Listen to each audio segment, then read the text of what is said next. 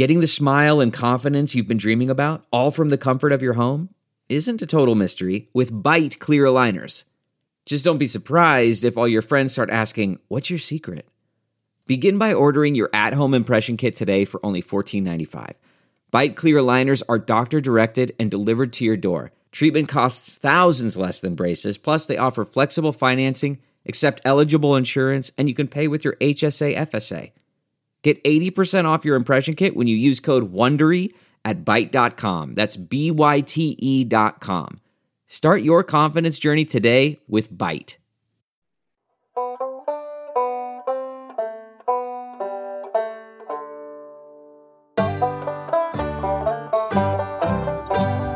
Ethics in football, we dug ourselves a hole. Is it right or wrong to smash a player's skull? Ain't no easy answers, but there's one thing I know. Now it's time to play that banjo. Football's our favorite, but won't you please take note? We see it's got some problems, we're all in the same boat. Reckoning with football's past, I reckon you better paddle fast. Boys, I think I hear that banjo.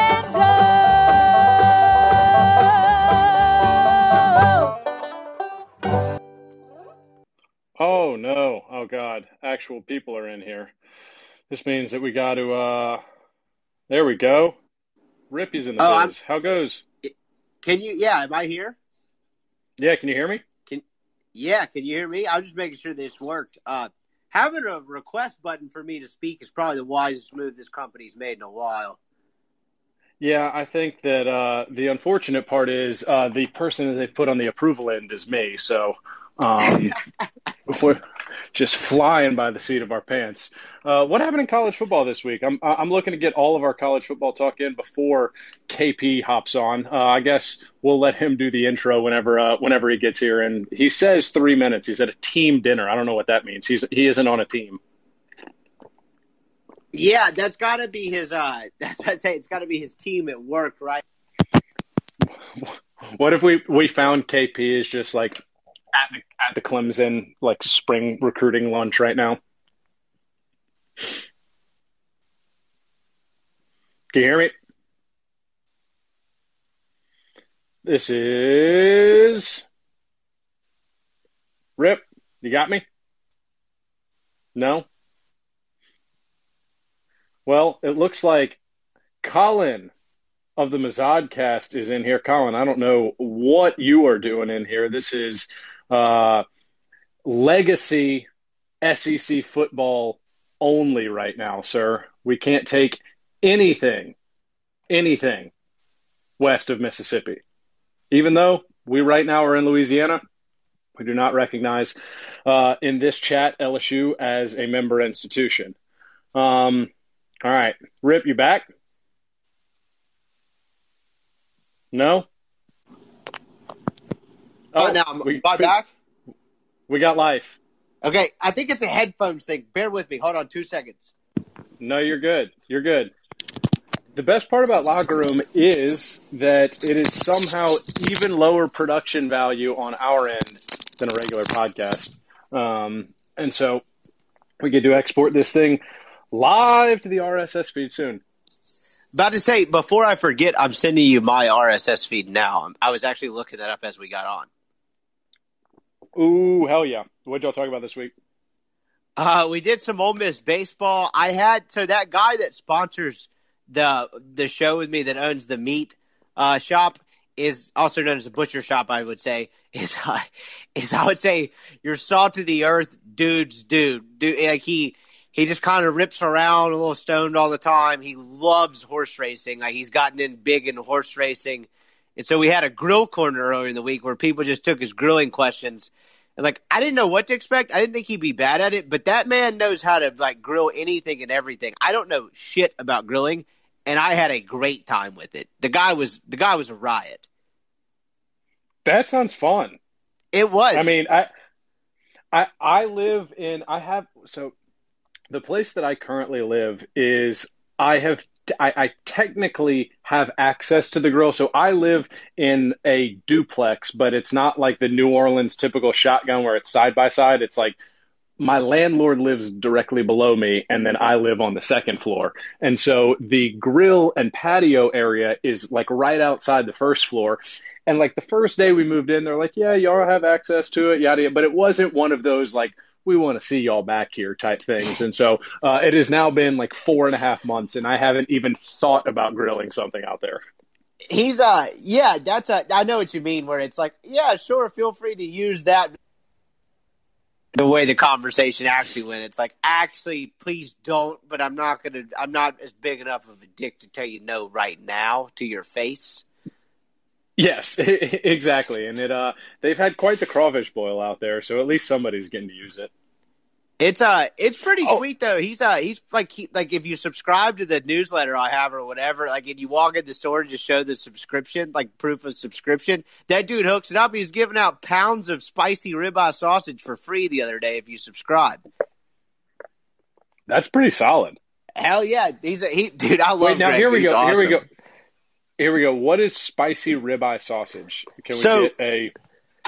Yeah, so Greg, I'll tell you what, man. You come to Oxford, Mississippi, and you roll into LB's.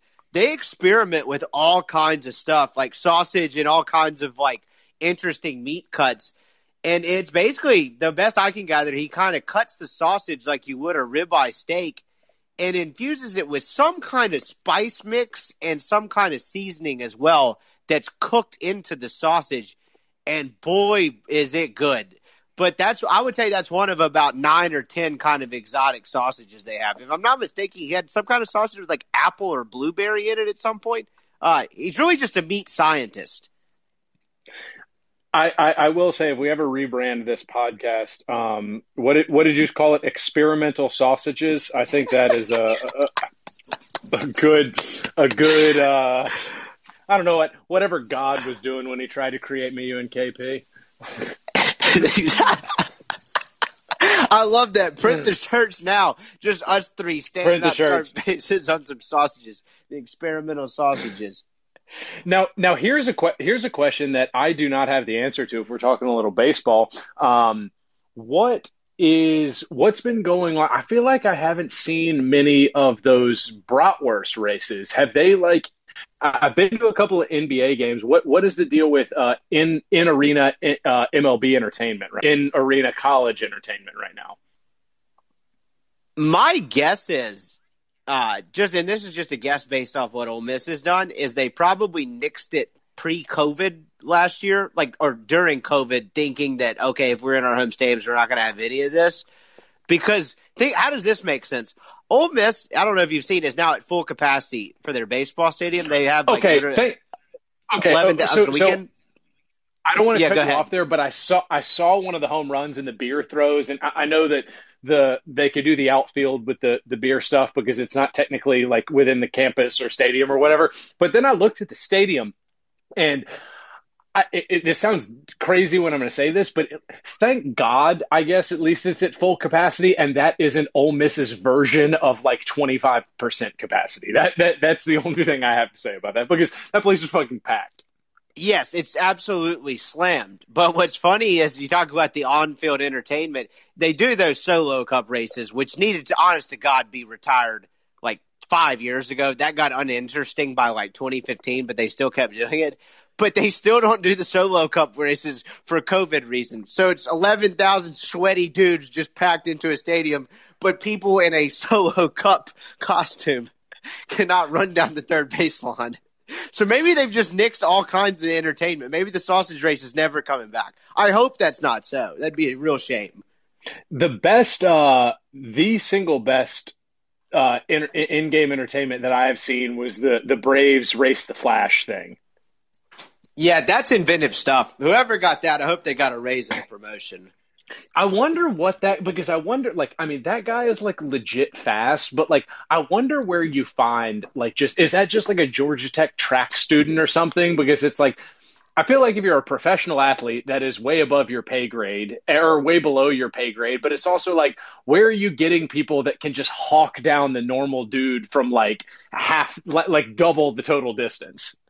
Like no one's no professional like runners making of. I don't know. Is that like side gigs for people trying to make the U.S. Olympic team? I was going on the same trail as you were, to where I think that's a Georgia State or Georgia Tech, some local-ish area college.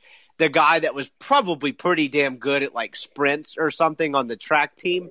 Because if you don't play another sport, like you're stealing in terms of like professional track, like you got to be just filthy. I mean, you're talking almost like Olympic level from the base level knowledge that I have from it. So it's probably some guy who's just ridiculously fast and kind of capped out his track career. And they're like, how about you come run on some dirt and beat some frat kids a couple times a week at SunTrust? I would say if I were in that position, I were that fast, I'd be like, sign me the hell up. It really must suck to be like, imagine being like the 25th fastest man in America. Like, do you know how insane? There are like 160 million men in America. And imagine being like the 25th fastest and you I don't think can do anything with I don't think you can turn that into a monetizable skill. Like unless because I don't know. I mean, like you might be talking about the Flash. How do we know that the Flash is not exactly that? I mean, like it is a little bit ridiculous in a sport like that the margins are just so thin because it's like, yeah, I mean, if you're not currently in college where you are improving your times, then the 25th fastest guy older than 21 years old has to be like really miserable just because it's like, what am I doing here? This is, I mean, as someone who's 6'8" and is just an absolute waste of athletic potential, I mean, I guess I have to feel for him. Just nothing to do with it. I got a mailbag question earlier this evening. We recorded our Friday show a few minutes ago. And someone was like, would you rather gain 100 pounds of weight or lose 15 inches of height? And I was like, I don't even have to answer this, bro. If I lost 15 inches of height, like, I'd have to be worried about people's feet hitting me. Like, I don't even – that was a non sequitur for me, but I thought of you. Because if you lost 15 inches of height, you would be slightly shorter than normal? Is that – I was working the numbers on that. If I lost 15 inches of height, I would be 5'5". Okay, so maybe you would basically be my height. I would be like an inch taller, inch and a half taller than you on my best day. Yeah, so that would be oh man, that's a very like now like how long do you have to maintain yourself at that weight is the question. He said it was permanent. I went with the weight because, one, I need to gain some weight. But if I lost 15 inches of height, you're talking about people sticking me in ovens. Or whatever that Project X scene is where they put the little guy in the oven. Yeah, you could be extreme. I was about to say, if you know you're going to end up losing 15 inches of height, there is some sort of wee man angle that I think you might be able to take with it. Oh, that's where I was headed. I went Project X, which is probably not the greatest example, but yes, wee man, like please shoot me out of a cannon, whatever. Like, yeah, I would call up Johnny Knoxville if I lost 15 more inches of height. It's basically what we're saying. Yeah, someone was. Do you remember? I mean, do you remember Vern Troyer, the actor who died recently? I think he was. Was he Mini-Me? He was some. They were showing how like the difference in height between like him and Wee Man, like basically cast as like short people and things, and Wee Man is like 4'3", and Vern Troyer was like 2'2" or something. Like it was an insane difference. Yes, dude, you just made me. When you said Wee Man, I was like, no way, he died. You're exactly right. So he was 2'6". 2'6"? 2'6". Oh my word. That is because this is probably just very nearing territories that we absolutely should not touch on. I don't really know the difference between, I know there's like dwarfism, and then I know that, I don't know. One of them, I think you were like born where like just smaller, and there's one where like your head is the same size, but your limbs, there's something that I don't know. My girlfriend's in med school. She was trying to explain it to me, and I'm going to throw her under the bus here. She's on the hot seat. This is what we get when we don't have KP here. Just absolutely no semblance of anyone to put us back on the rails. Pretty much, but I was enjoying going off the rails. Like, yeah, but at the same time, if you're 2'8" and you become famous, what the hell could you not do? I would not question Vern Troyer's ability to do quite literally anything. Also, that's kind of one of those things where it's like, if you're that small and you walk around somewhere with confidence, no one's gonna like it packed movie theater, you just walk on in. If you do that confidently, I don't know if anyone is going to cause a fracas in the middle of any public place. Yeah, they're leaving you alone. It's like, I don't want to screw with that guy. I don't know what he's capable of. Well, speaking of walking around places confidently, though, I'm sure that you have like experienced this in some capacity. I had thought about this with some of my friends for like big Georgia games that they didn't have tickets to. When I was working as in media, if you walked somewhere with a big camera confidently, no one was stopping you. Like, if you had like, I don't know if you remember that Ole Miss game that we covered together, but like I had the massive glug of a camera set up, like the like on field one as well as like shooting. I found like, I mean, yeah, I had my media like pass, but it was like rolled up around my arm. Like people could never see it. Like if you just walk places dressed as you should be, like basically as 98% of the other people are in the press box in like khaki pants or khaki shorts and a polo, and you have a big amount of media equipment, you can get into the media gate almost no problem. Dude, you just gave me a hell of an idea because this happened. You're dead on. You're exactly right. Because you've seen a couple of these stories go viral back in the day where someone snuck in with a fake credential or whatever.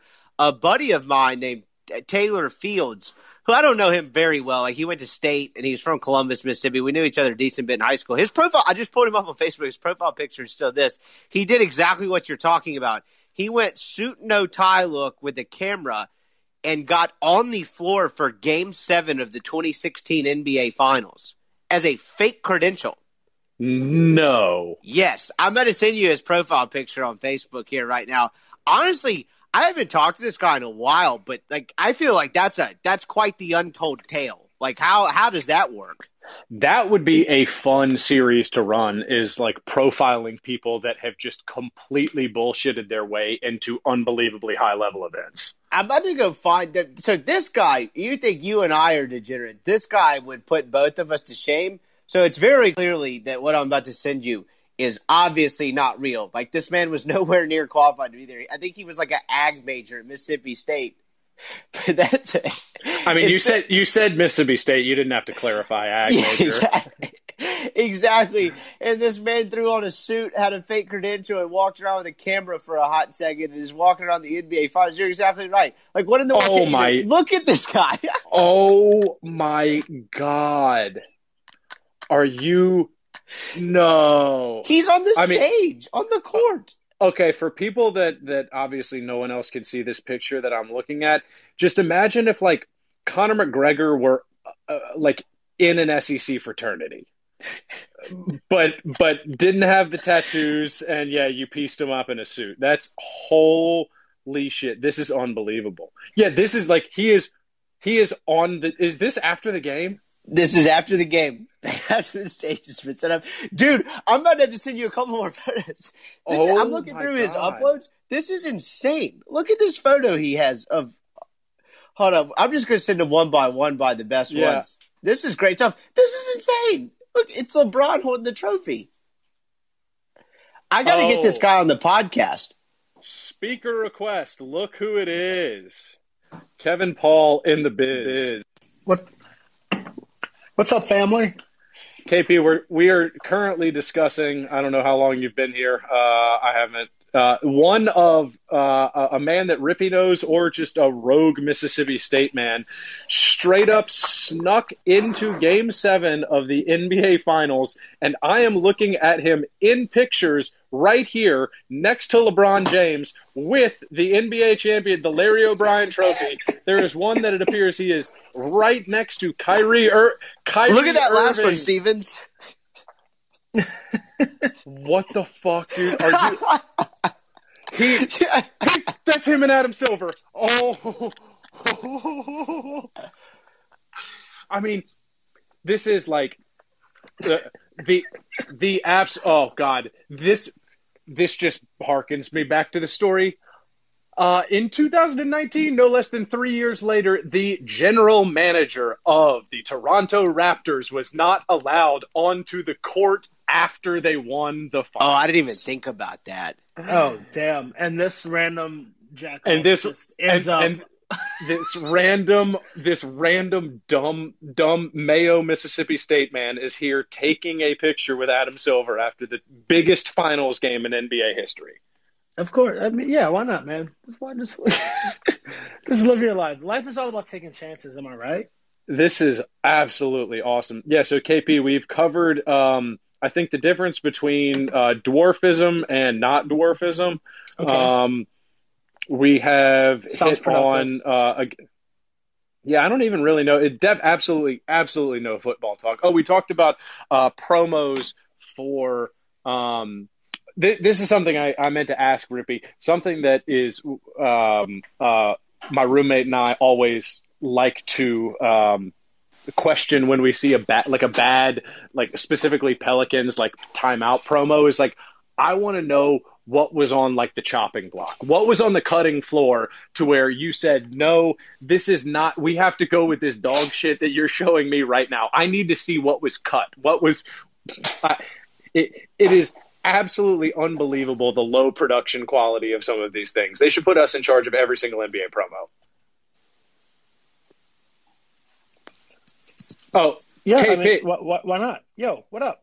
KP, I'm looking at something right now that is we are the world's most ethical college football podcast, hearkening from our brothers in New York, Cookies Hoops, the world's most ethical NBA basketball podcast, and I just looked like I got an ad for them on Instagram. Yo. Have they gone corporate on us? No. Oh. Did you get an ad, or is their most recent post just very ad looking? No. I got in my stories when I was scrolling through. I just got a buy some Cookies Hoops merch ad. Ooh. They're selling out to big Instagram. Again, we are absolute degenerate, swindling cheapskates, and so we will be two-faced and call ourselves ethical while taking money from places like eBay and BetOnline. But they're supposed to be of a higher standard than we are. I don't know, man. Just when the Zuckerberg bag comes calling, you can't say no to it. I guess that's true. Mark Zuckerberg, tell me what we need to. What do we have to do? Do we have to go be like a child soldier on your island in Hawaii or something? I'll do it. I would absolutely not do that. I think that child soldiers may have more responsibilities than soldier duties. But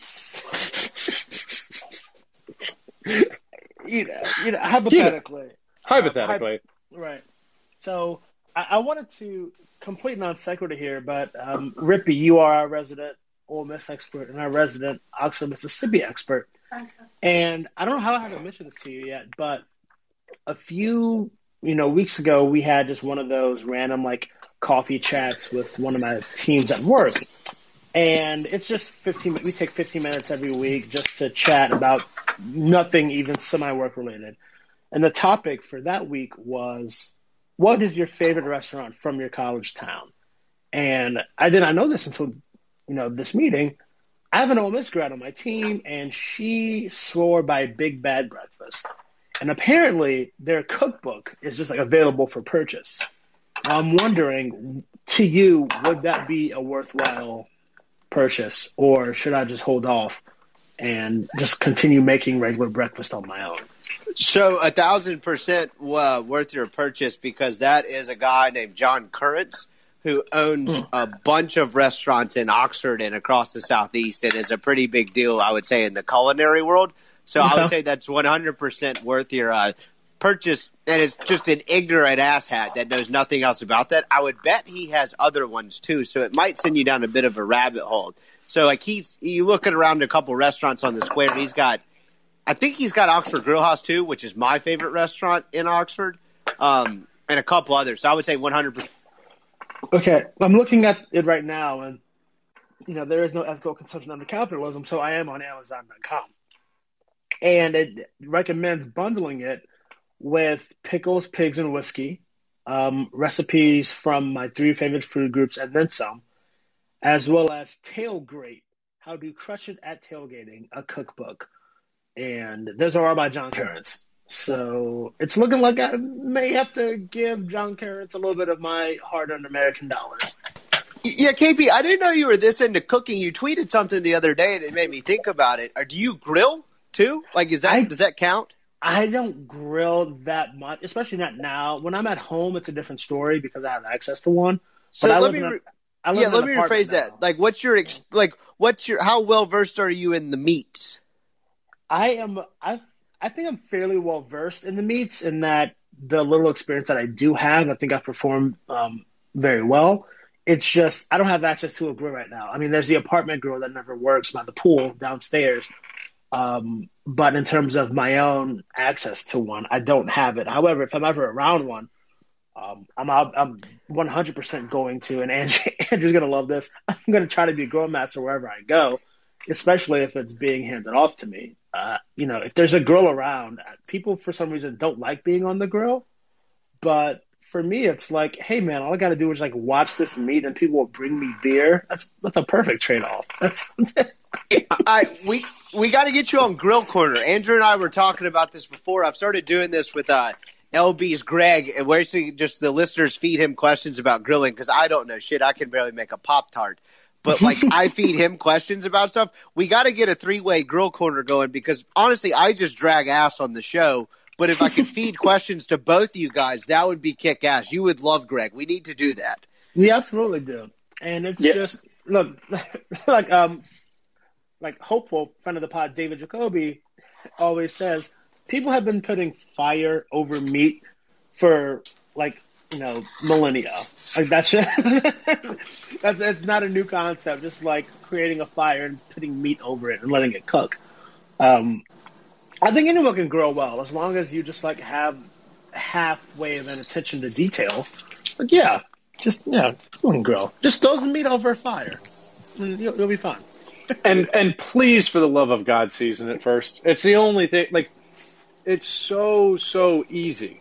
Like, Queen Elizabeth's family literally destroyed the planet for salt, and just they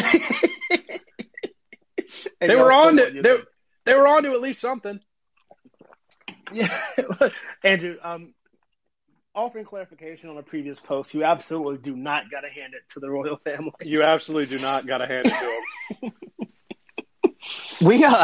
I saw a Ringer clip the other day.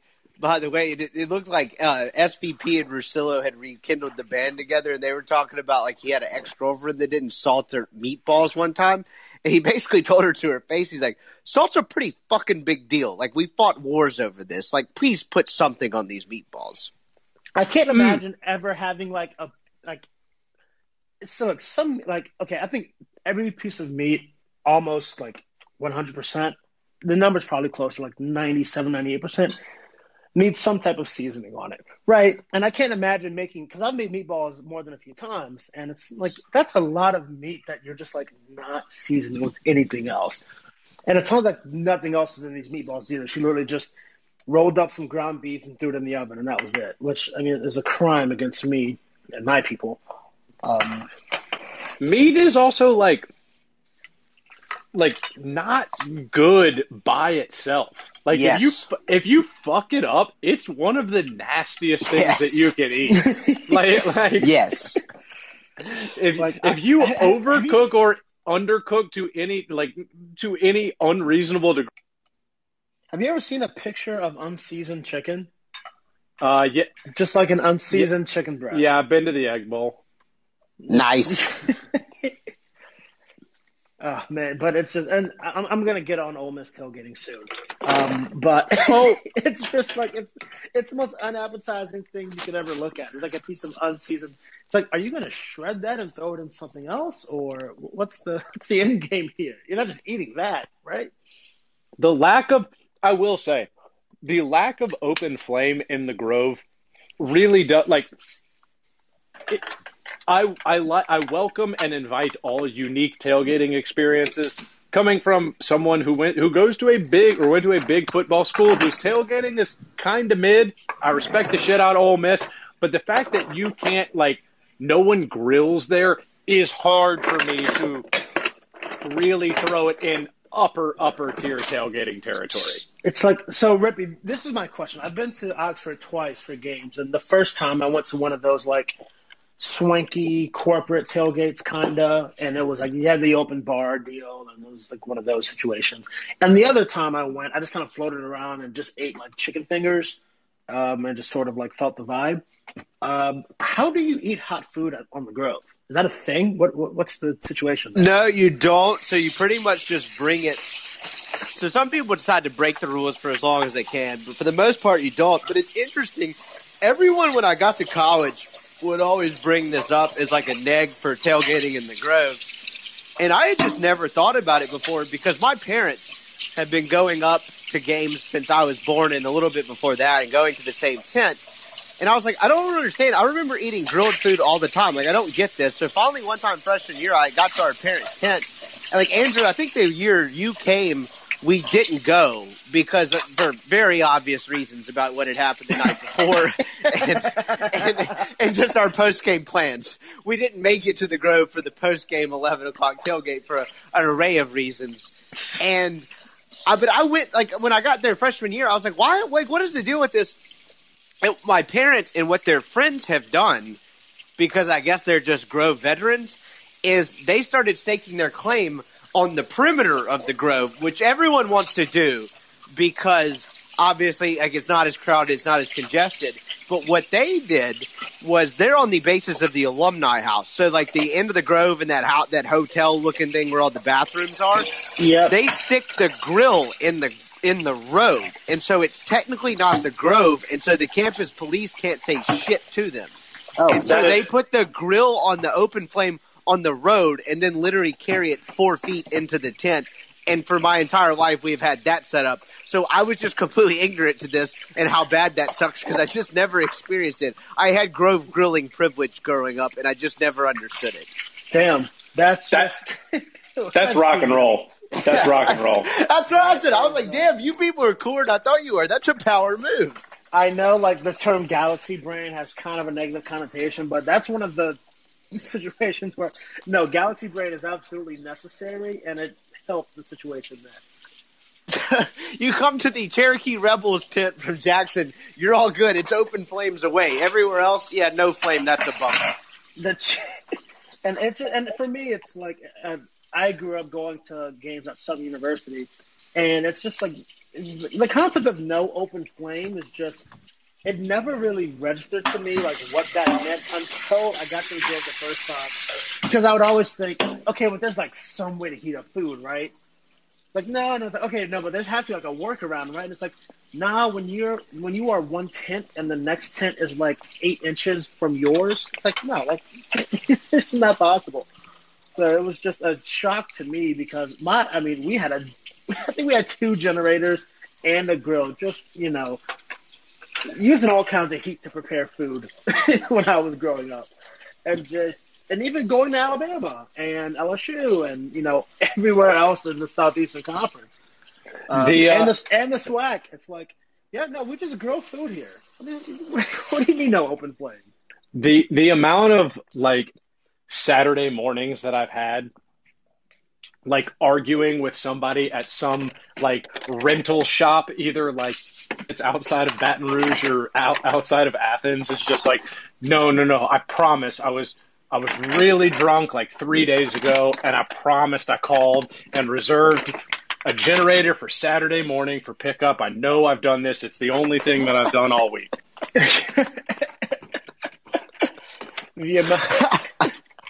The amount of times I've just been, like, sitting there. I learned how to use a lighter because my family grilled for tailgates. Not for any, like, actual reason. I don't smoke. Like, that's why I know how to use a lighter, is because I would light the grill for tailgates growing up.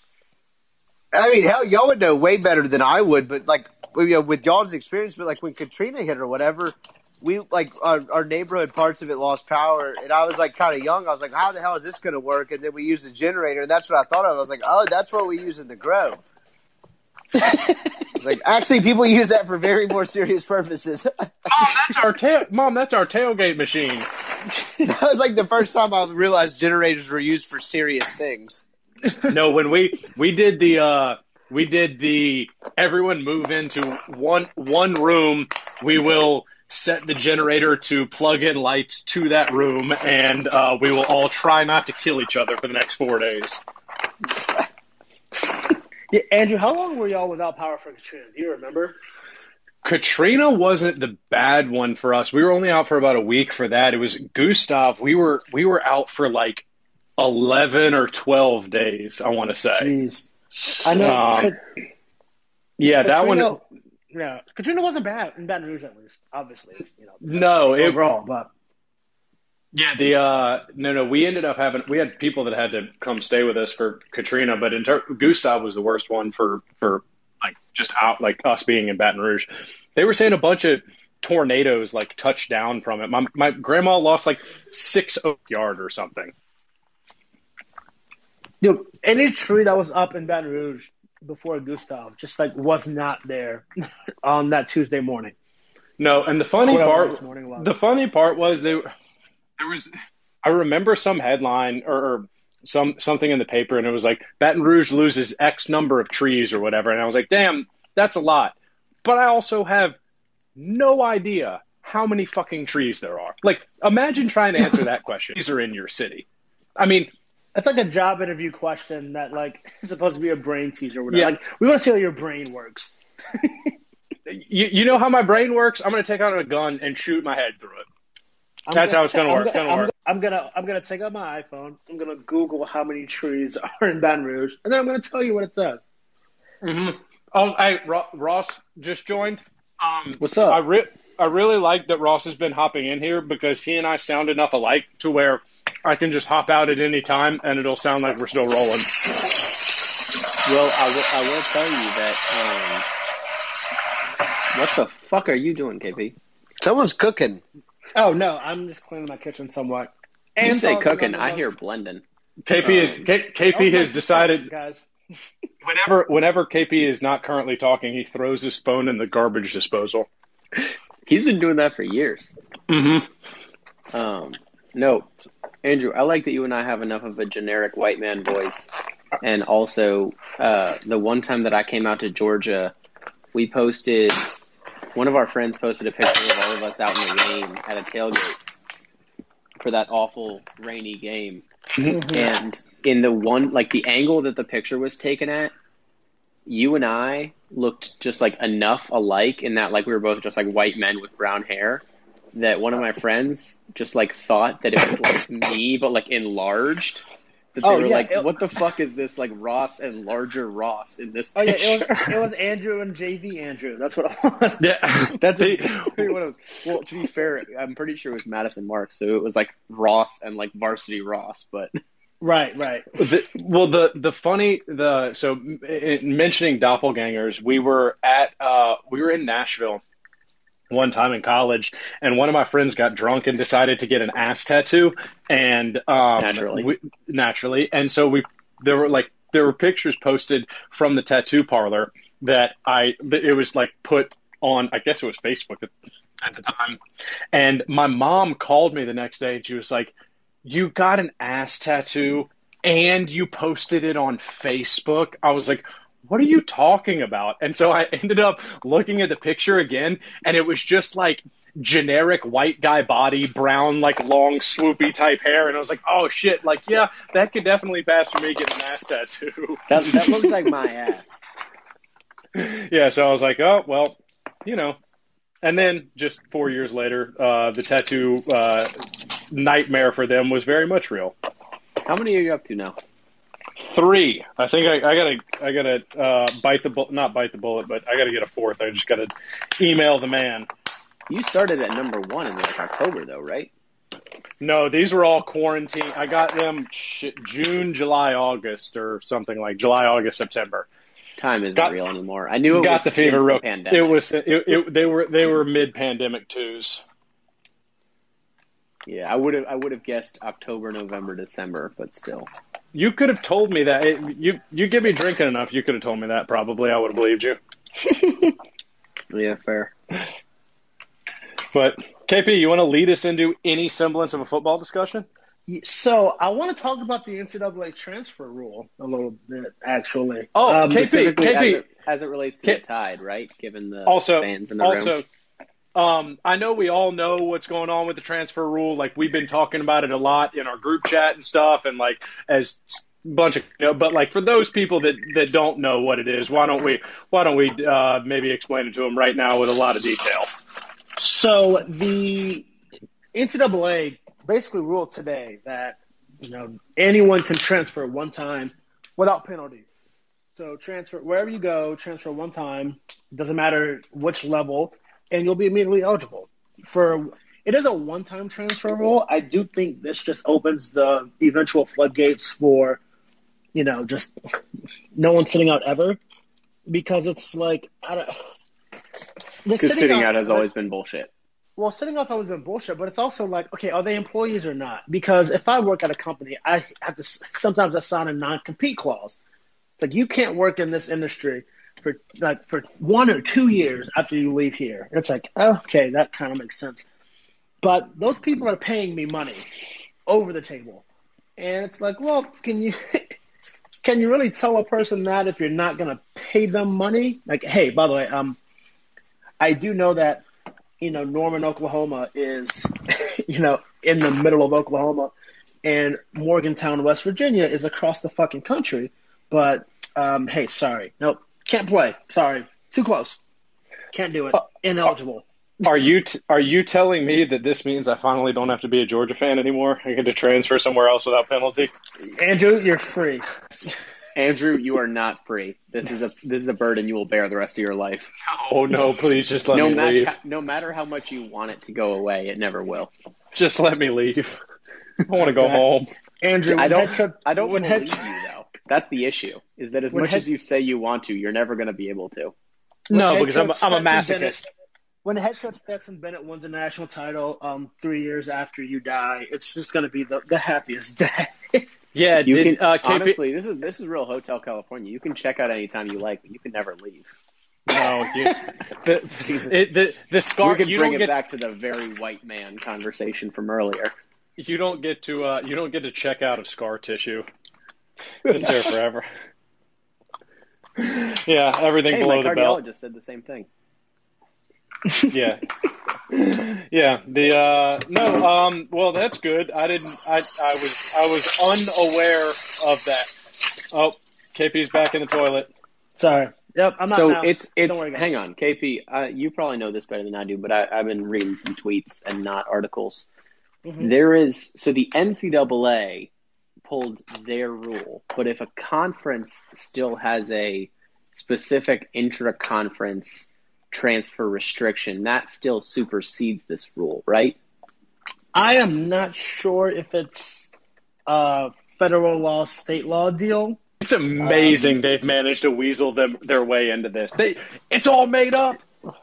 I believe that's the case, but I don't think it's an accident. You notice you saw a wave of conferences eliminate their intra-conference transfer rule before this became official. I don't think that was an accident. No, because it's like, why would a conference keep that up? It's like, well, if it doesn't work out, or if I hate my position coach, or any number of reasons, why can't I be eligible, in the Big 12 when, I can go to the SEC and just be immediately eligible, period. So, if you're let's say, for example, if you're the SEC, for some reason, they think they're better than everybody else. Obviously this would never happen in the SEC. They would never think that. I have to be the hottest conference in the NCAA for some reason. If they think they're the prettiest girl at the ball, they may choose to keep that rule in place, even though the rest of the NCAA doesn't, because they think that they're good enough to not need to. It's a real, Ivy League does need blind scholarships type deal. We don't need to know whether or not you are good enough. We know that if you get into our school, you're going to go there. It doesn't matter if we have harder rules than everybody else. I see where you're going with the SEC. I don't know if they've passed that rule or not, but I can see that being a particular circumstance in which some conferences don't pull their rules when others do. I see where your head's at, but the SEC's rule has basically been, I mean, ever since Kirby and Nick Saban almost went to war, as soon as Kirby left for Georgia, I think the SEC's pretty much been leaning towards, not like being very lenient on the rule, period. They'll be stubborn, but it's like, who cares? We want the best athletes to come here no matter what that means. So if we have to change our rules to keep that gravy train rolling, then we will. I have a take that this will lead to far less transfers. Oh, yeah, because people will be much more careful on the front end, I think, Yes, and then I think presumably there will be because now it's gotten to the point, like, if you want to transfer and get immediately eligible, it's going to happen some way or another. And I imagine if the NCAA... Yeah, unless you're Luke Ford, yeah. Or just a basketball player in general. Did y'all see that 29.1% of active D1 basketball players are in the portal? Did y'all see that? That's insane. I did not see that. The thing that always got me is I think last year someone put out that over the last 5 years or something like that, if you were a 5-star quarterback recruit, you were more likely to transfer than not. It was 52% of 5 stars entered the transfer portal at some time. Yeah, I did. I did some deep dive way back when, and it was looking at all the 5 stars between 2000 and 2016, and because it was right when Eason and Shea Patterson were getting there, and ironically about those two, but no. Remember the Eason Shea Patterson debate? Oh my God, who would you rather remember have? The Jake Fromm versus Justin Fields debate? Oh my God! But I'm just kidding. We didn't have a debate. It was Jake Fromm. Oh my! No, and that's the problem. Who could have anticipated your quarterback gets worse year over year? That doesn't happen. Oh my God! Andrew, that was the first. That would never happen to Bo Nix. The literal first article on Armchair was quarterbacks who got worse year over year. No, do you know what the first article was? It was Joe and I debating the process. Chubb versus Fournette. No, whether the process sick that 38-1 Kentucky team, the Cat Booker Kentucky team. Yeah, they would have beaten them by 40, Andrew. No, they would not. Maybe, but not 100 times out of 100. Just 99.5. Maybe. I want to see Devin Booker score 175 points on 185 shots. But, those are the side. Go ahead. I said I just do think it's very interesting that it's 30% of active D1 players are transfers. It's transferring has always been part of the fabric of college hoops, but it's a lot easier to get eligible then because it's not it's the NBA and NFL rules, In the NBA, it's if you are a super talented person, but you have a rough freshman, you try to transfer and you can't get eligible, it's I'll just declare now, So it's just there's less risk. But it's in the NFL, it's you got 3 years after you graduate high school, so you got to figure something out. Yeah, the what I feel like isn't hit on as much in recruiting, just because of where the sport sits, main baseball recruiting is because you go at you can't recruit. I sent this to KP, just Byron Buxton slash line this. He's literally hitting 500 this year, I think, with a 1.4 something, a Barry Bonds steroids OPS. But he was a Georgia commit, which to be fair has always been his ceiling. Has always been a ceiling. But he was a Georgia commit back in 2012, and then obviously was the number 1 pick in the draft. But baseball recruiting is so fucking weird, just from the you have to recruit the guys that you think are going to be there for 4 years, because they it's not even recruiting a one and done guy, because it's worth getting fucking Brandon Ingram or Zion or whoever on your team for a year. It's weird recruiting a guy being well, if you fall, you are going to be a stud for us for 3 years, but if someone offers you $300,000, you're probably going to go and take it. It's like you almost have to aim to have like the number 15 rated class, because if you have the number 1 rated class in baseball, it's like, dude, you didn't recruit anybody. I do feel like I have some. I don't have any insider knowledge, but I get the sense that people tend to know this guy's going pro, this guy's going to college. Now, the specifics of a draft class or something like where they might get picked could change that. But I believe going into the draft, going into whatever, there's usually a sense this guy wants to go to college, this guy wants to go pro. Like, they don't draft somebody if they believe, like, he's a Georgia commit and he really loves Georgia. He's definitely going sort of no matter where we draft him. He's going to fall, 10, 20 picks. Someone will draft him just in case, but, like... Well, so are we talking baseball, guys? We talking baseball draft college dudes? Yeah. Well, sorry, I had to pee. Rip, you probably know this because I remember, I only read like one of them, but you tweeted about covering Ole Miss baseball a lot. I did it for 5 years. Their head coach absolutely fucking despises me. It's a weird deal. Mike. I'll offer, midget Mike Bianco. So I'll offer 2 thoughts on this. One, the scholarship thing is such complete horseshit. Can you imagine the way SEC football would be perceived if Georgia and Alabama had 25 scholarships and LSU, Florida, Mississippi State, and Ole Miss had 11? Because that's how that works in baseball. Vanderbilt, Vandy, Georgia, LSU. Arkansas has about half of it because they have a bordering states deal where if your state touches Arkansas, your in-state tuition or your out-of-state tuition is waived, and then they pretty much just shave it down to nothing.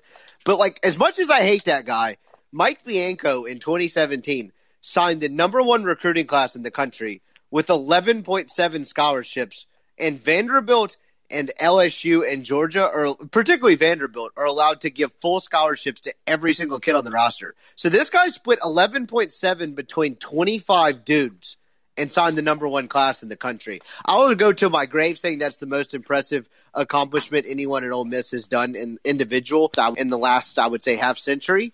Number 2, we're talking about the draft part of it. I would say, so like if you give any inkling to those guys that you might go to school, they move off of you in a hurry. And honestly, if you slip it off, like, you know how like in football, like your senior year doesn't really matter that much. In hoops, it definitely does not. Mm-hmm. If you slip it all in baseball, I mean, if your senior year, it affects the hell out of you. Jerrion Ealy, the 5-star running back Ole Miss has, well, he was a projected first-round pick, top 15 pick in the MLB draft. You talk like no shot he was actually headed to campus to play either football or baseball at Ole Miss. Well, the kid hit 270 his senior year because no one pitched to him, and he started forcing shit. And all of a sudden, that first-round draft stock turned into 32nd-round draft stock because once you pass like the first 2 rounds, they're not taking you if there's any inkling you're going to school. And the second part of that is I did a story on Sinquez Golson a while back. His NFL career was pretty much derailed. He was the guy that caught the pick over O.J. Howard. Yeah, I was in that end zone, yes.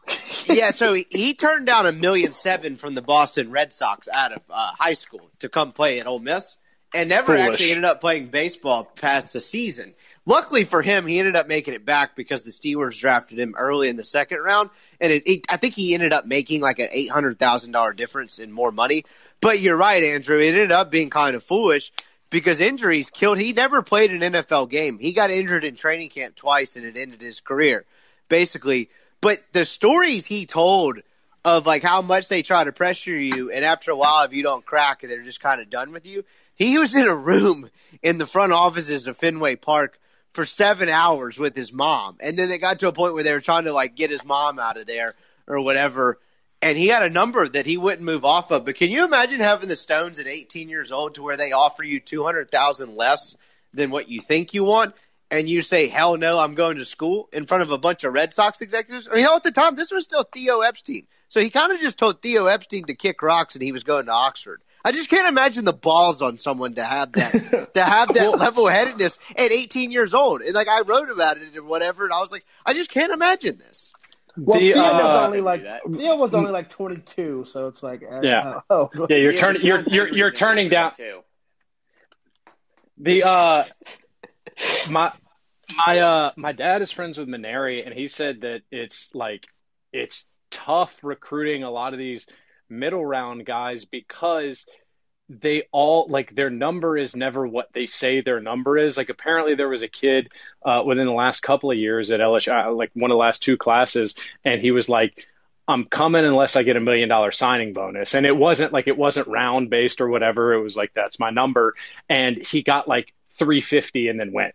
And so it was like you end up like the exact opposite of what Rippy was saying is you end up having some 18 and 19-year-old kids that are literally flash guaranteed couple $100,000. And that, I mean, the wheels start turning there. And then you have to say like, no, I was saying $1 million, but now I have to turn down whatever, $600,000, $700,000, $300,000. It depends. You're right. It depends on the kid.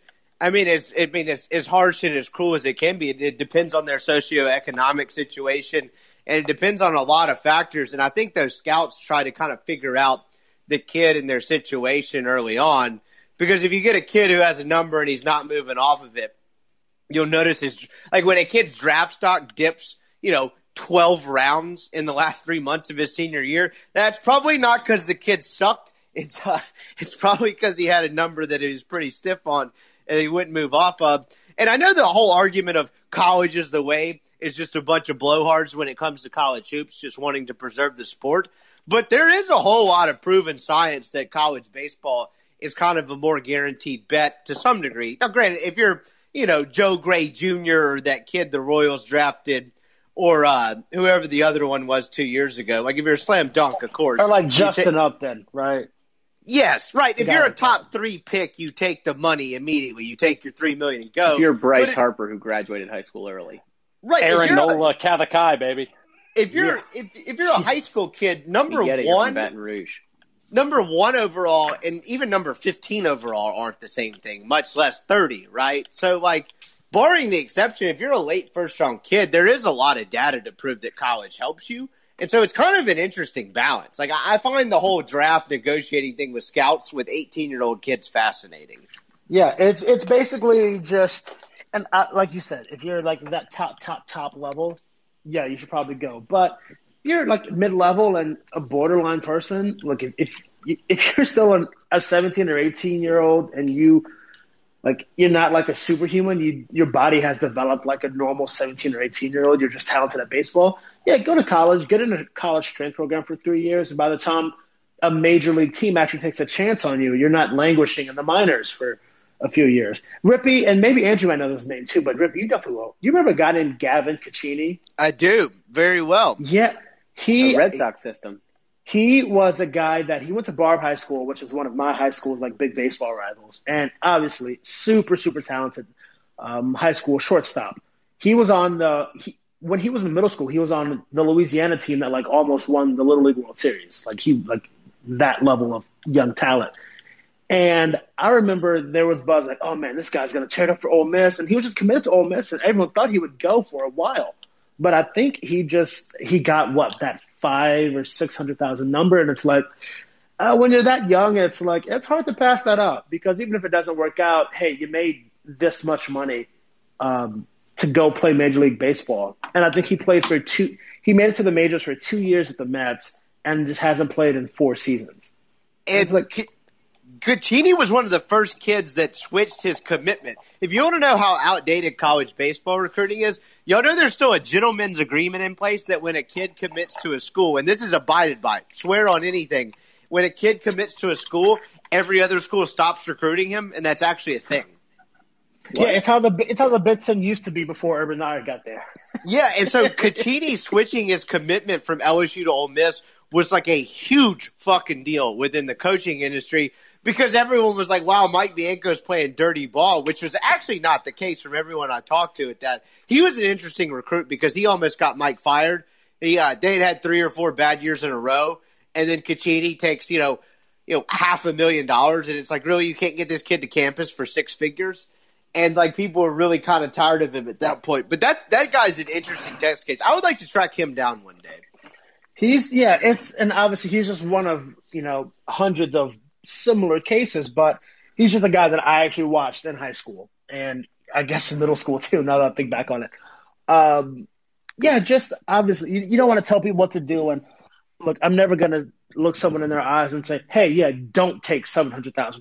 Like, no, I can't. I can't in good conscience tell someone that. But there is a much safer investment in just going to college, developing for 3 years, and it's like, oh well, you're still gonna get picked in the first round, and if you're that level of top flight, you'll get a bigger share of that 11.7 than maybe someone else would get. Unless you're Rafe Rhymes, who, went off scholarship his last year, wink, wink, whatever. That was a fantastic example, though, KP. Like, that's the quintessential guy that would have benefited big time from collegiate baseball. Because the other end of that is you get to be a kid for another 2.5 years to where you disappear in middle America with a bunch of grown-ass men from the time you're 18 years old if you take that money. You get to learn about real life shit because you're 17 or 18 years old. Like you said, you're in the middle of America, and I know like there are some minor league teams that are big. Like if you're with the Gwinnett Braves, it's like, okay, cool, you get to live in Atlanta and you're still around the major organization with the Gwinnett Stripers. But listen, man, if you're in fucking, I don't know, like Bryce Harper's from Vegas, right? So if you're from the Vegas area and it's like, all right, cool, you got drafted by the Washington Nationals. All right, sweet. Yeah, we're going to send you to the Zephyrs for 2 to 3 years. And it's like, dude, if I got sent to New Orleans making something resembling a salary when I was 17 years old, I would not have made it out. Like, so it's tough. And look, Gavin, if you're listening to this, we do wish you the best and we are rooting for you, but your case is one of the more interesting and fascinating ones. And Gavin, who's definitely not listening to this, I would like to apologize for confusing you with your older brother, Garen, who was in the Red Sox system. Gavin was not. DM me, Gavin, please. G-A-R-I-N, the Red Sox farmhand for a while. Gavin Catini, come on the show. So, Rip, I actually am curious about this because you might know this better, and you were referencing some numbers earlier. In my minimal understanding of sort of the Major League Baseball draft process, the sort of surest bet of sort of like, their production that you can project forward is a collegiate position player. And the riskiest is a high school pitcher. But is there, and I know you were talking about data, like, is there a lot of information that says, we know what we get out of collegiate position players and we know what we don't get out of high school pitchers because they're hardest to project.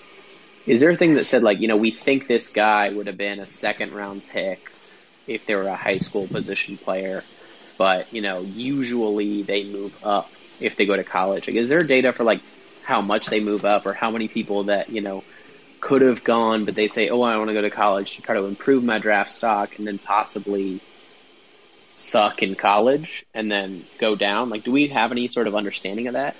I'm sure scouts do to some degree. They definitely, data is definitely not available to the kids, or at least not readily available. Otherwise, they wouldn't keep making terrible decisions. And like, I'm not even saying that as like a knock. I mean, it's a terrible decision in hindsight, right? Like, they wouldn't keep making risky decisions, I guess is the best way to categorize that. I just don't know because it honestly depends on the kid.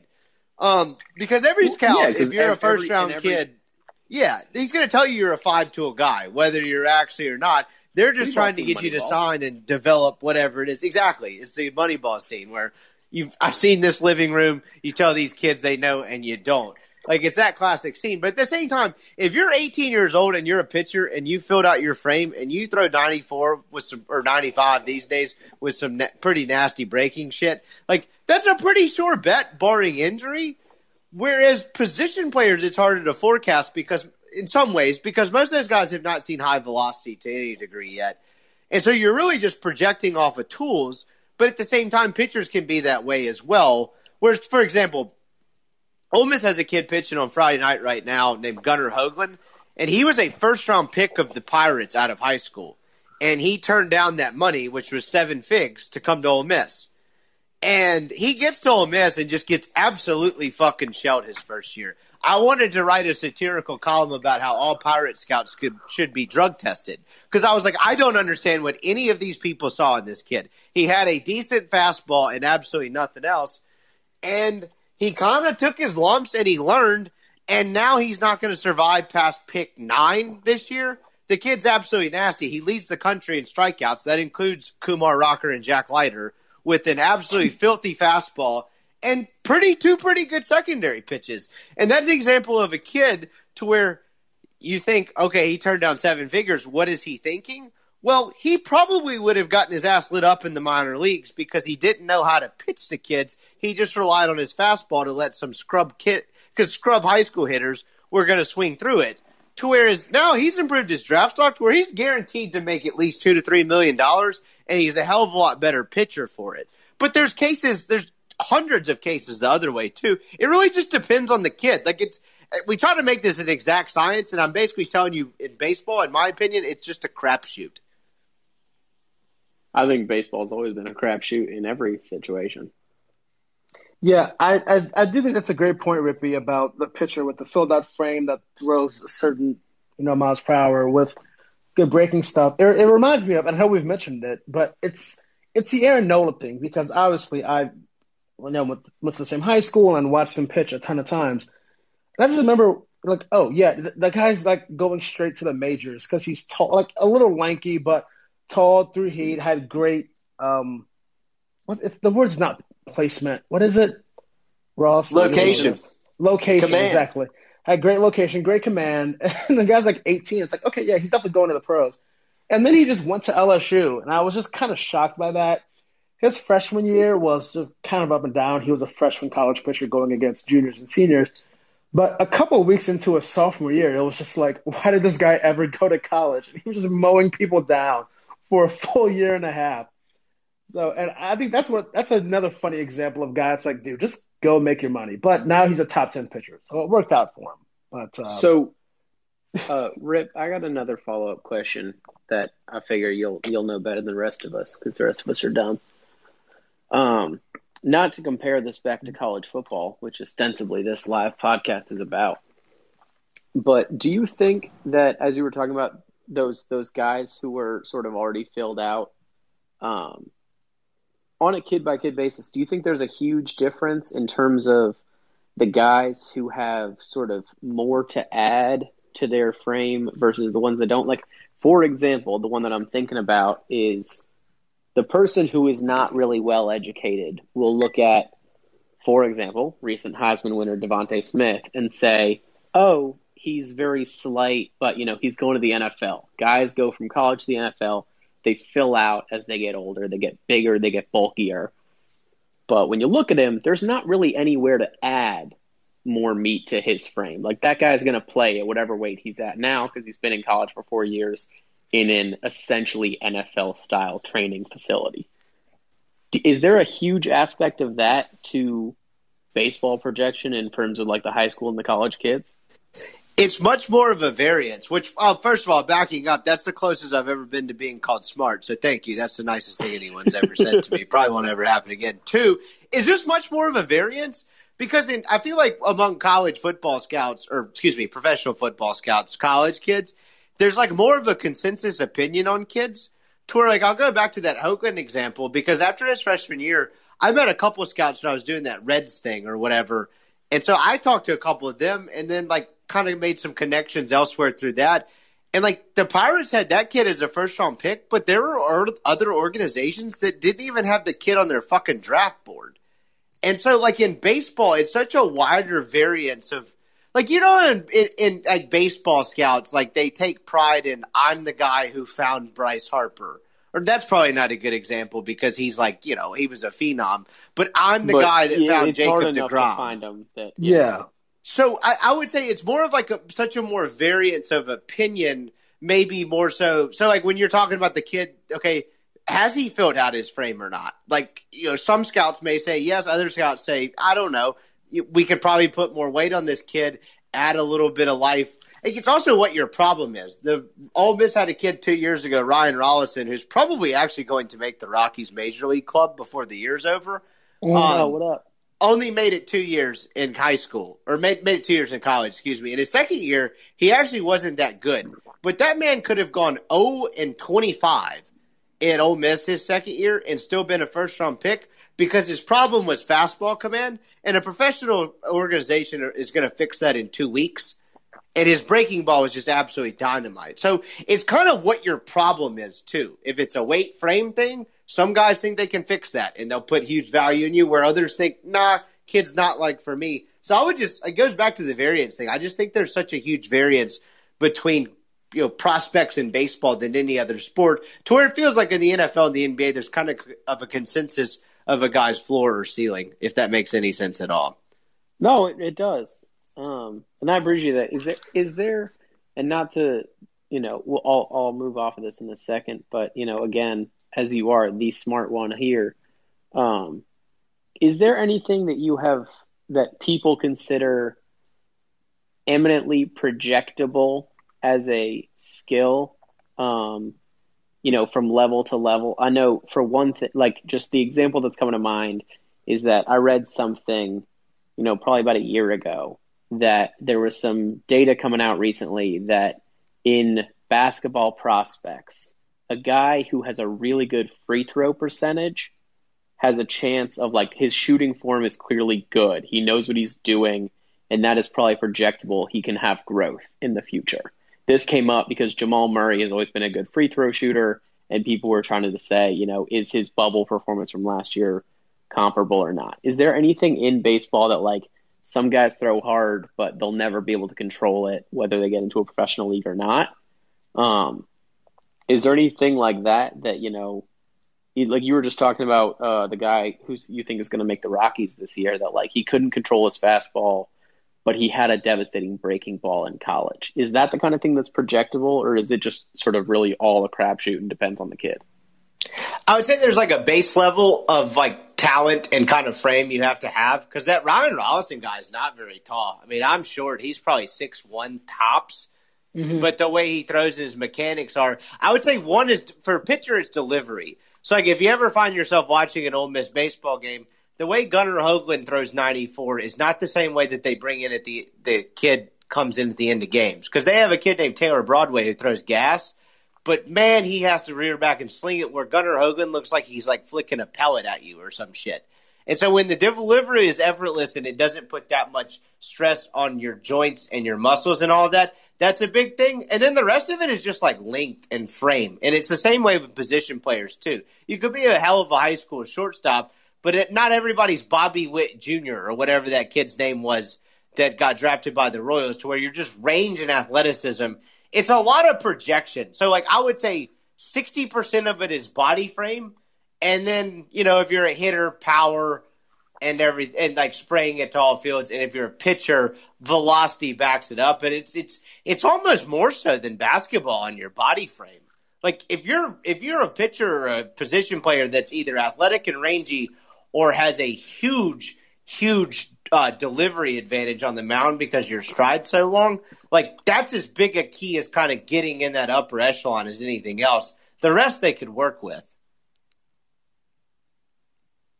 No, that makes sense. Yeah. Thank you, Rip. I appreciate it. There's so much. Like, I've always enjoyed following, baseball, and I, worked for a couple minor league teams, but I've never understood the, like, projection of it at all. So I appreciate it. I don't either. I was just regurgitating information scouts have told me over the years. I did not understand any of this when I got into it. Baseball scouting is so weird because it's like, obviously you have your 25-man roster, but also you're AAA affiliate, you're AA affiliate, you're single, you're high A, you're low A, there's so many different pieces that are part of your organization, and then there's so many baseball players around the country. Football-wise, it's like, all right, in the NFL, there's 53 players. There's this many D1 teams. There's this many D2 teams. There's this many D3 teams. And it's that, and we can follow the 7-on-7 circuits when they're in high school. That's it, football-wise. And basketball is even easier because it's like, we don't have to go to a game. We can just, like, watch film, and we can tell everything we need to know. But baseball is just – baseball scouting scares me in that it's so much. So successful baseball scouts like Clint Eastwood in that one movie, right? The Trouble with the Curve? Yeah. Don't come for me on baseball movies. I know them all. I'm not. Yeah, I didn't know it, so I was asking you. Starring Amy Adams and Justin Timberlake? Sure. Yeah, why not? That kind of, so non sequitur here. I do want to tie this back to college football, but I'm not tying that discussion to anything here. I want to hear from both of you. What is like the worst time you've had at a game? Not like your team could have won or lost, whatever, but you went to the game. You stayed for at least a little bit of it, but it was just like the least enjoyable thing in the world. College football.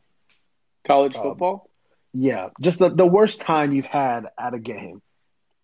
Well, I can tell you, I have a top two Okay. by far. And it's probably pretty obvious to know which two are. They're the only two losses I ever attended in person. But you know what? Actually, I think one of them's a lot worse than the other. Because do you have a bad time the whole time? Look, I don't mean just like one singular there's pang only one of of them that had a very bad time. The second one was the Clemson National Championship in Tampa. I had a great time until the very end. Yeah. Because you guys had fun on that whole trip, too. Like, that was just a fun trip until the last play. And I was in the end zone when Jalen Hurts scored that touchdown with about 2 minutes left, and I thought we had it sealed. Like, he ran towards me. But the single worst experience of my life, which unfortunately was the weekend that my good friend Brian Scott Rippey was in town, and I did not get to see him, was when we hosted Ole Miss and did not win. And I will say... Was that a bad time throughout, though? As unfortunate as the events of the game was, the uniqueness of this particular situation was that I was sitting with a different group of friends in the student section than I did normally. And I cannot blame them because they were all good. But we happened in front of a group of... I think fair weather would be a kind word to use for these people who just seemed to have a problem with everything that was going on. We were all upset, you know. The Tide was losing basically the whole game. Yeah, I don't think we led that whole game. Yeah, I mean, you'd have a better memory of it than I would. I just remember being sad the whole time. We fumbled on the first play. Like, that kind of set the tone. Love you, Kenyon, but yeah. There were these people behind us that kept complaining about, like, you know, obviously, like, stop them, Saban, and, like, things that, you know, didn't make sense. But the thing that really struck me is around the third quarter, one of the group behind, there was probably 4 or 5 of them, and one of the girls in the group just started shouting about how Ole Miss was just bodying us and was like, who are these terrible players that you're recruiting, Saban? Saban, how could you recruit such a bad team? Ole Miss has better players. Now, I'll put up with a lot, but at that particular moment in 2015, I think we were running on 7 straight number 1 recruiting cycles. I think that was 5 of 7, but yeah. 5 of 7, but either way, Kirby had just left or hadn't left yet, and it was basically like, no one was touching Alabama in recruiting. And I remember that particular comment really struck me. And I had like sort of not said very loudly offhand earlier, like, hey guys, please quiet down. Because everyone around us was getting mad at them. And at a certain point, similarly after that, I just turned. And for the first time in my life, I turned to another Alabama fan and I said, like, y'all either need to like shut up or go sit with the Ole Miss fans. Because you're being very rude. You're being very disrespectful. I'm a little drunk and I'm very upset right now because we're watching the Tide lose. And that was the first in-person Tide loss I had ever seen. I was, you know, very Wait, were you not at Ole Miss in 2014? For some reason, I did not go to Ole Miss in 2014. So this was the first Tide loss I'd seen in person. So, you know, I was coddled by the Tide I was winning. And the people got really mad at me for these 2 not that large dudes, but who thought they were much larger than they were, got really mad at me for like talking to their girlfriend or whatever. And they spent the rest of the game calling me homophobic slurs and threatening to fight me. So I would say that one stands out, both losing to Ole Miss, listening to those dudes that whole game. And I remember afterwards being like, that sucked. The people around me sucked. But at least, this guy who I knew a little bit, but I wasn't super close with, was in town from Ole Miss. Like, he and I can go to get a drink and enjoy it, and it'll be the end of the night. And there was no way either of us were going to see Rippy after that game. But my thought was, I'll just go see Rip and it'll be okay because we'll have a nice drink. Like, we'll have like a single beer and like commiserate. And, of course that didn't happen because like the world existed. But I had this idea that like it'll be okay because of that. And that was real tough. So I remember that. Like, look, and you and I have much different experiences with that game because I was just in my normal section around my normal friend group, and even though we lost and we didn't lead, there were a couple of moments where it was like, oh, damn, like Alabama could make a game of this. And it was like, those moments are cool. So it sucked that we lost, and it sucked how we lost. But I didn't have a bad time that game. And again, there's no way we were seeing Rippy because it's like, I'm sure as soon as the game ended, Rippy just paid whatever mortgage he needed to get into Galette's or Innisfree or wherever, and just like it just wasn't going to happen. I was also texting y'all. I was scared to leave my pack. Like, I was scared to walk around myself. I bought myself the thing that I remember most distinctly is I was like, Rip, just like come to my apartment or this bar or something. And you were like, I can't be by myself right now. I'm going to get jumped. And I was like, yeah, fair. I went to our mutual friend Grace's sorority house, just like sitting in the kitchen for like an hour after the game while traffic died down. And then she just drove me home. Yeah. That wasn't that bad. Rip, what's your answer? Like the worst time you've had at a game? And I know you've covered a lot too.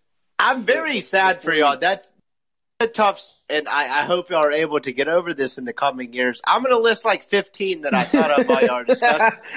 All right, Rip, before you go, I do want to acknowledge our good pal Jack in the chat describing what I can only imagine as a horrifying experience I do not know what specifically worked means in terms of his capacity. But I can tell you that working at Bryant-Denny during Alabama LSU last year must have been a horrifying experience. Well, number one, I think Jack means he was like a game day partner. So just the people that monitor the student section and make sure that. Yeah, but most games that's fine because it's like, who the fuck is really like misbehaving for like the state game? Like outside of LSU, it's normally fine. And again, it was at 2:30, so that could go either way. Either people just didn't drink that much, or they're not pacing at all. They're chugging because the game's at 2:30 and at 7. So that could go either way. I think I had a brief, connected to memories for a second, which is that like I remember running into Jack in the hot dog line once at Bryant-Denny, and one of the two of us was out of money, so either he bought me a hot dog or I bought him a hot dog. So in my mind, there was just drunk freshmen yelling at him while he was trying to sell them hot dogs, which sounds so much worse. Yeah, Jack, there's no pacing. That could have been. So, Jack, I'm very sorry that you went through that last year. Yeah, I was in the student section for that game. I appreciate your contribution. But sorry, Rip, go ahead. I'm sure all of these are terrible. I just want to hear it's top okay. two, go ahead. So I got 25 or so. So here, I'll go top two.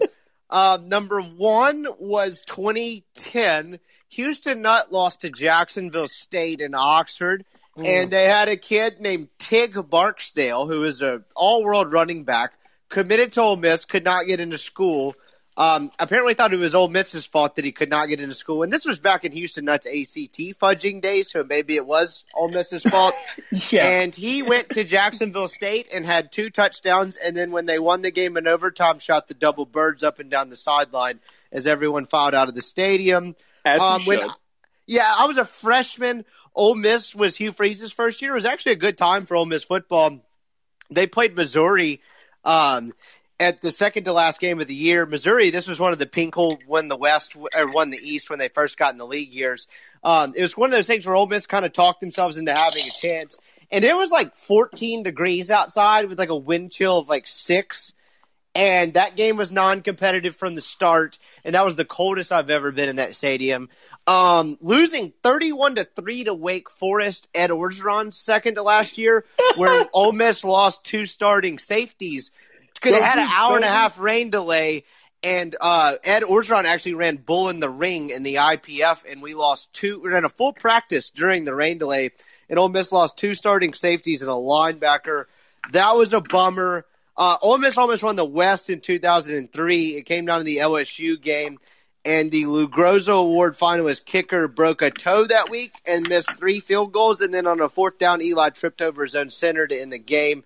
That was a bummer. Shit, I'm trying to think. Ole Miss lost 13-12 to BYU. They're 2-10-year Houston Nuts last year. That game sucked. That was opening weekend, right? And it was just like the Mormons versus Ole Miss, so it was just like the ultimate. It was. They had a quarterback that ended up working at the Library Sports Bar by the end of the season and not playing football anymore. Ole Miss had a home and home with Wyoming that overlapped Cutcliffe I really liked and the Nutt. way you phrased that. It wasn't clear that it was the Ole Miss quarterback, and in my mind, I went to the BYU quarterback. Ended up working at the Library. Yeah, it was tough. Ole Miss had a home and home with Wyoming that overlapped Cutcliffe and Orgeron and lost both by combined I think it was like 37 points. Hawaii, the Ponies got Ole Miss pretty good those 2 years. I hated that home game. There was one more in there. The LSU taking a knee with 6 minutes left sucked, and then the whole Trent Richardson deal on Senquest Golson, by the way, in 2011. Got his revenge. Yeah, that was a brutal one. Cam Newton doing whatever he wanted in Auburn, not punting, sucked. I had quite a few. I'm so sorry. I should have rephrased. The worst time you've had in the stadium watching a game that your team won. Maybe that's a more fun topic because I think I just opened a lot of wounds for Rippy. It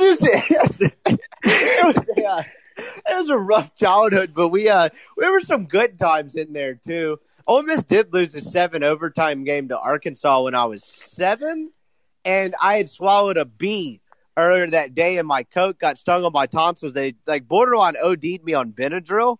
It was like, yeah, this kid will be out by the first quarter just to try to get the swelling go down. I made it through all 7 overtimes, but Ole Miss, of course, lost. Yeah, but that was the 7 overtime game, though, so it's cool. You get to say you were there. Yeah, that one doesn't count. I was just trying to think of scar tissue at this point. Yeah. That also would have been a lot cooler if Texas A&M and LSU hadn't co-opted the 7 overtime thing 2 years ago. I'm trying to think of the worst time. 3 years ago now. It's crazy. The worst time I've had in a stadium for a Bama loss, I was there for the Johnny Manziel game, which was just that sounds brutal. It was odd. I don't know. For some reason, I watched A&M a few times. Like, damn, this Manziel kid's great. It's gonna be cool to watch him. At no point leading into that game did I think A&M had a chance to win. And then it was 20-0 in the first quarter. Like, my friend Audra was sitting next to me, and she started crying, literally 7 minutes into the game. And then we're kind of coming back, but it's like, I mean, they can score on us whenever they want to. So that was kind of miserable. Obviously, I know Rippy's rolling his eyes because we did win the national championship that year, but it was still a miserable time. One year, I think the number one for me, though, was 2016. We were playing Kent State. And I was at Kent State, so the result of the game was not important at all. It's the day of my 22nd birthday, and number one, I have no idea how I made it into the stadium, but I did. I made it in, and it was Ross. You may remember this too. I don't know if you were there or not, but that was maybe the hottest game I ever went to as an Alabama student.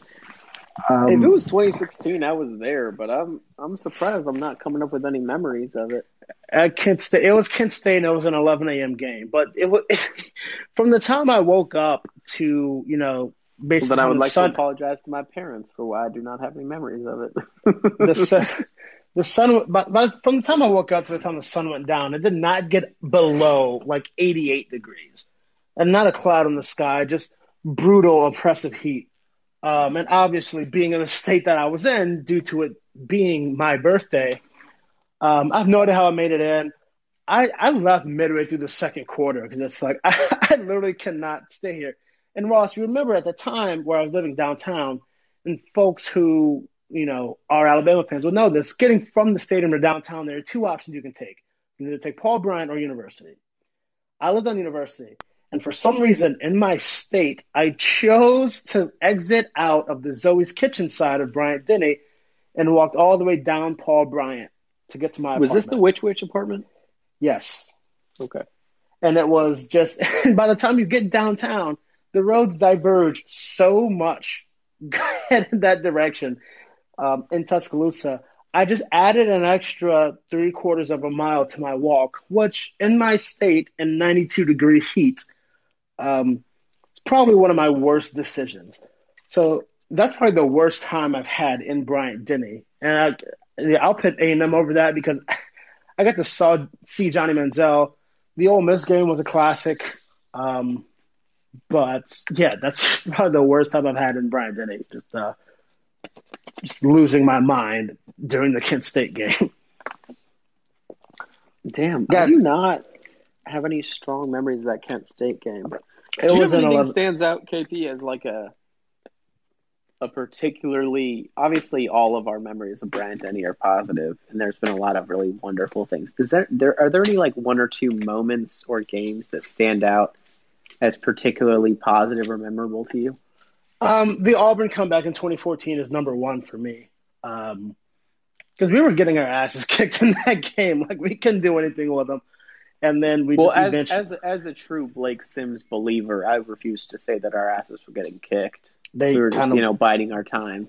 Yeah, sure. That stands out as number one for me. The 2015 LSU game when we just our friend of the pod, Zach Rao, texted me during that game where we just held Leonard Fournette to 30 yards, I think. It's dude, there are walls everywhere. We can't do anything. And that's how I choose to remember that game. We just set up walls everywhere. And Fournette had nowhere to go. That's number one for me as well. I will. That's up there for me. I'm not sure. We have speaker requests, Ross. So, do we? Yeah, we do. So let's hear from our good friend of the pod, Jack. Jack, what's going on, bud? Friend of the pod, Jack Curtin. Hey, can you hear me? Yeah, I can hear you, Jack Curtin. How you doing? Perfectly. What's going on? Hey, how are you guys? Man, well, I'm even better now. Oh, good to hear from you guys. Got our boy Jack on the mic. What's going on, fam? Yeah, I'm a fan of the podcast, and, I figured if we were talking about times in Bryant-Denny, might as well chip in, and, yeah. So you have a little bit of a different perspective, Jack, because you came along a little bit after me, so your 4 years in undergrad and, going into grad school were just there was never a time where Alabama was not expected to win it all. And, in your time. And it was a little different for me, a couple years. It's like the Blake Sims year going into it. It's Alabama's probably not winning it. But that hasn't been the case for you. Yeah, no, it's been wild that half my time here, 3 out of 6 years that I've been here, we've won the national championship. So that's a pretty offensive cool to me personally, but fair. Damn, you only got one. Damn. Go to grad school, Ross. I got one in my yeah, go to grad school. Which is so dumb. I did go to grad school. Yeah, sure. Yeah. I got 3 as well. So shout out to Jack. Shout out to us. We both saw 3. Yeah. Good for us. And it's also speaking of experiences in Bryant-Denny, it's a weird experience because I don't know if you guys remember this, but I was an RA for the football dorm in undergrad, and I'm actually back over here now, overseeing the building. So it's just weird to see people you live with and ride the elevator with just go out and knock another kid's head off or go in for the winning touchdown. It's always cool to see one of my residents, not name dropping, but just a couple of my residents have done pretty well for themselves. And it's just cool to be oh, I rode the elevator with that dude Wednesday. Right. That's I had to go help that dude out when there was a leak in his dorm, and then on Saturday he ran for 250 yards. Yeah, man, just being I'm glad that we. I don't think I knew that about you, Jack. Yeah. I knew you were an RA. I didn't know you were back there now. So that's cool, man. Full circle, you know. That's yeah, exactly. We love to see the hero's journey here on Banjo CFB. The prodigal son returning. Exactly. No, that's Jack. Your freshman year was the Blake Sims year, right? No, my freshman year was the Jake Coker. What was the other guy's name? Derrick Henry. Yeah, Cooper Bateman. Yes. It's Cooper Bateman. Cooper Bateman. God, there's not a. I would like to give a very specific shout out to a very specific family somewhere in North Carolina who has a dog named Cooper, who is not named after Amari Cooper, who is named after Cooper Bateman. What a mistake. That is a fact that will haunt me the rest of my days. Copper Batman, yes. Shout out Copper Batman. Damn, Jack, I didn't realize that. Okay, so you are just a blessed individual. Yes. Yeah, no, the one that stuck out to me, and KP, I think you and I might have been sitting near each other during this game or standing, but the one that I will always remember is that Mississippi State game when they came in as number 1. And the game was never that close, but there was something about the energy in the stadium that day that, like, I will never forget that game. Like, that is a unique experience in my mind, as silly as it is among almost all else, that I really, really loved being in Bryant-Denny that day. You know, that day was that entire, and the game too was it. It's the best of both worlds because we were blowing them out, and then it became an instant classic that we still won. But that entire day was great for me. You guys, people listening may know, but you guys definitely know. Our friend Aaron, we had a deal during that year. That was our junior year, and I still lived on campus, so I would swipe him into the Ridgecrest parking deck, and he would reward me with like a Chick-fil-A chicken biscuit, and like he would bring beers.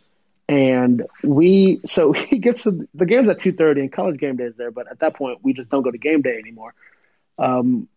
So he gets in my dorm at like 8 or 8:30 a.m. We immediately start drinking beer and like eating Chick-fil-A. He brought extras because he knew what kind of day it was going to be. We bring the one table that Aaron contributed. We walk it over to the quad. I don't know how we made it. We took the Tin Whore Hill for no good reason. We did. Absolutely no good reason. There's not a good reason on this earth to take that Tin Whore Hill. At least not to game day. Not to the quad. But it's just like one of the most fun tailgates ever. We get into I don't know how I make it into the stadium, but I do. When I say that, I literally mean just like my memory from being on the quad to being in the scene section just gone. But we make it in, and then it's like Dak Prescott's still there, and at that point Dak was like the Heisman favorite. And we just like, you know, we squeezed them out for 2.5 quarters, and then they make their run, and then Blake Sims has the drive of his career. I wouldn't say that the LSU game was that, but maybe the second biggest drive of his career. He just, you know, he scrambles for like 3 first downs, and he throws a pretty nifty pass. I don't know how he fit it in the window to TJ Yeldon for another first down, and we score, which was huge. On the next possession, like Landon Collins picks it off and the place goes nuts. It's like just one of the most fun games I've ever had. And afterwards I took a nap in one of my other friends' dorms, and then I went to Bear Trap underage and didn't get ID'd. It was a perfect day. Perfect day. I have 2 oddly specific memories about that game. And KP, I appreciate you bringing that up about Aaron coming over your dorm that day, which is that that year was the year KP and I met. Yes. Before I joined the organization on campus, which the 3 of us met. So I remember KP lived across the hall from me that year.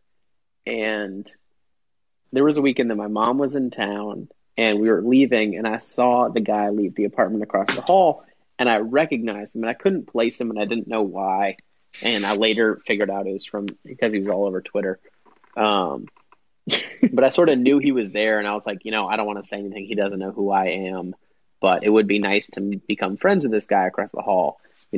Maybe 8 weeks later, he and I were walking back from different classes and we became friends. But I have that distinct memory. And KP, correct me if I'm wrong, because you're the one with the better memory. Was that the same weekend that you wore the same outfit as a UAPD alert? It was. So I remember you wearing that, and then later that night, I saw it because you tweeted out like the word-for-word email that went out to all of us at the UAPD alert that was like, hey, there's like a 6-foot African-American man in a red shirt, jeans, and like tan jacket. And you tweeted out a picture of you in your game day outfit, which was a red shirt, jeans, and like a beige blazer. And I remember thinking that was the funniest thing I'd ever seen. And it like solidified in my mind, yes, this was definitely the guy who I saw this morning as I was leaving my dorm with my mom to go head to the quad. Like, he was walking out of the apartment in front of me, and I was certain it was that guy, and I wanted to become friends with him. So that's a very positive one that I was very glad I got to become friends with KP later. But the other one that is the same game and also related to what it was is that I don't know how either of you have experienced this, but I grew up very respectful of my parents, not like afraid of them or anything like that, but very courteous of them. And when I got to college, my parents became much more relaxed of like, hey, like I'm going to go hang out with your friends. KP, I know, has been offered a beer or several by at least one of my parents, probably both.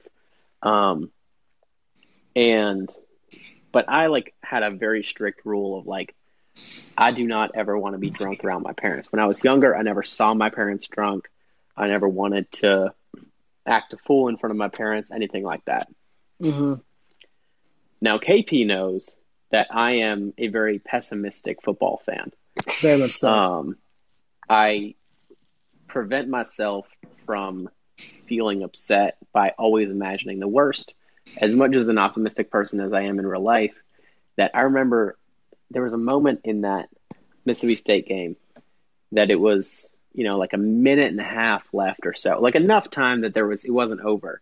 And we were up 24-12, something like that. KP will know the exact number.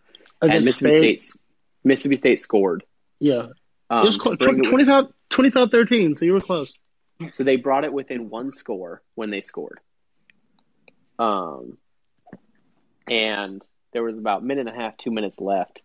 And it was definitely enough time to, like, if they, like, hit an onside kick and, like, decided to go for it, they could have come back, possibly won.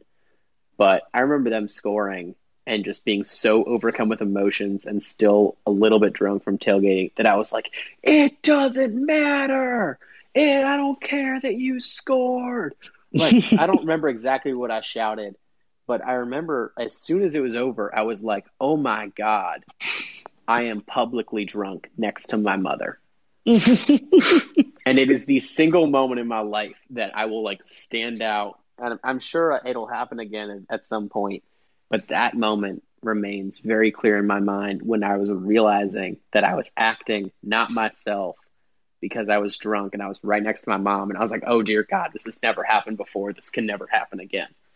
So that Mississippi State game has several very, as we learned from Inside Out, core memories for me. So that will always be a great time.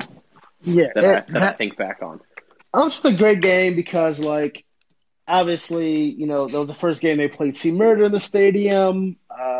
Cyrus Jones. Yes, it was. Cyrus Jones bodied a receiver that had like 6 inches and like 50 pounds and just bodied him in the end zone for an interception. Was that to run your ass over? It was. Rest in peace, King. But yeah, little bitty Cyrus Jones bodied him in the end zone. We basically cut a wrestling promo on Dak Prescott for the majority of the game.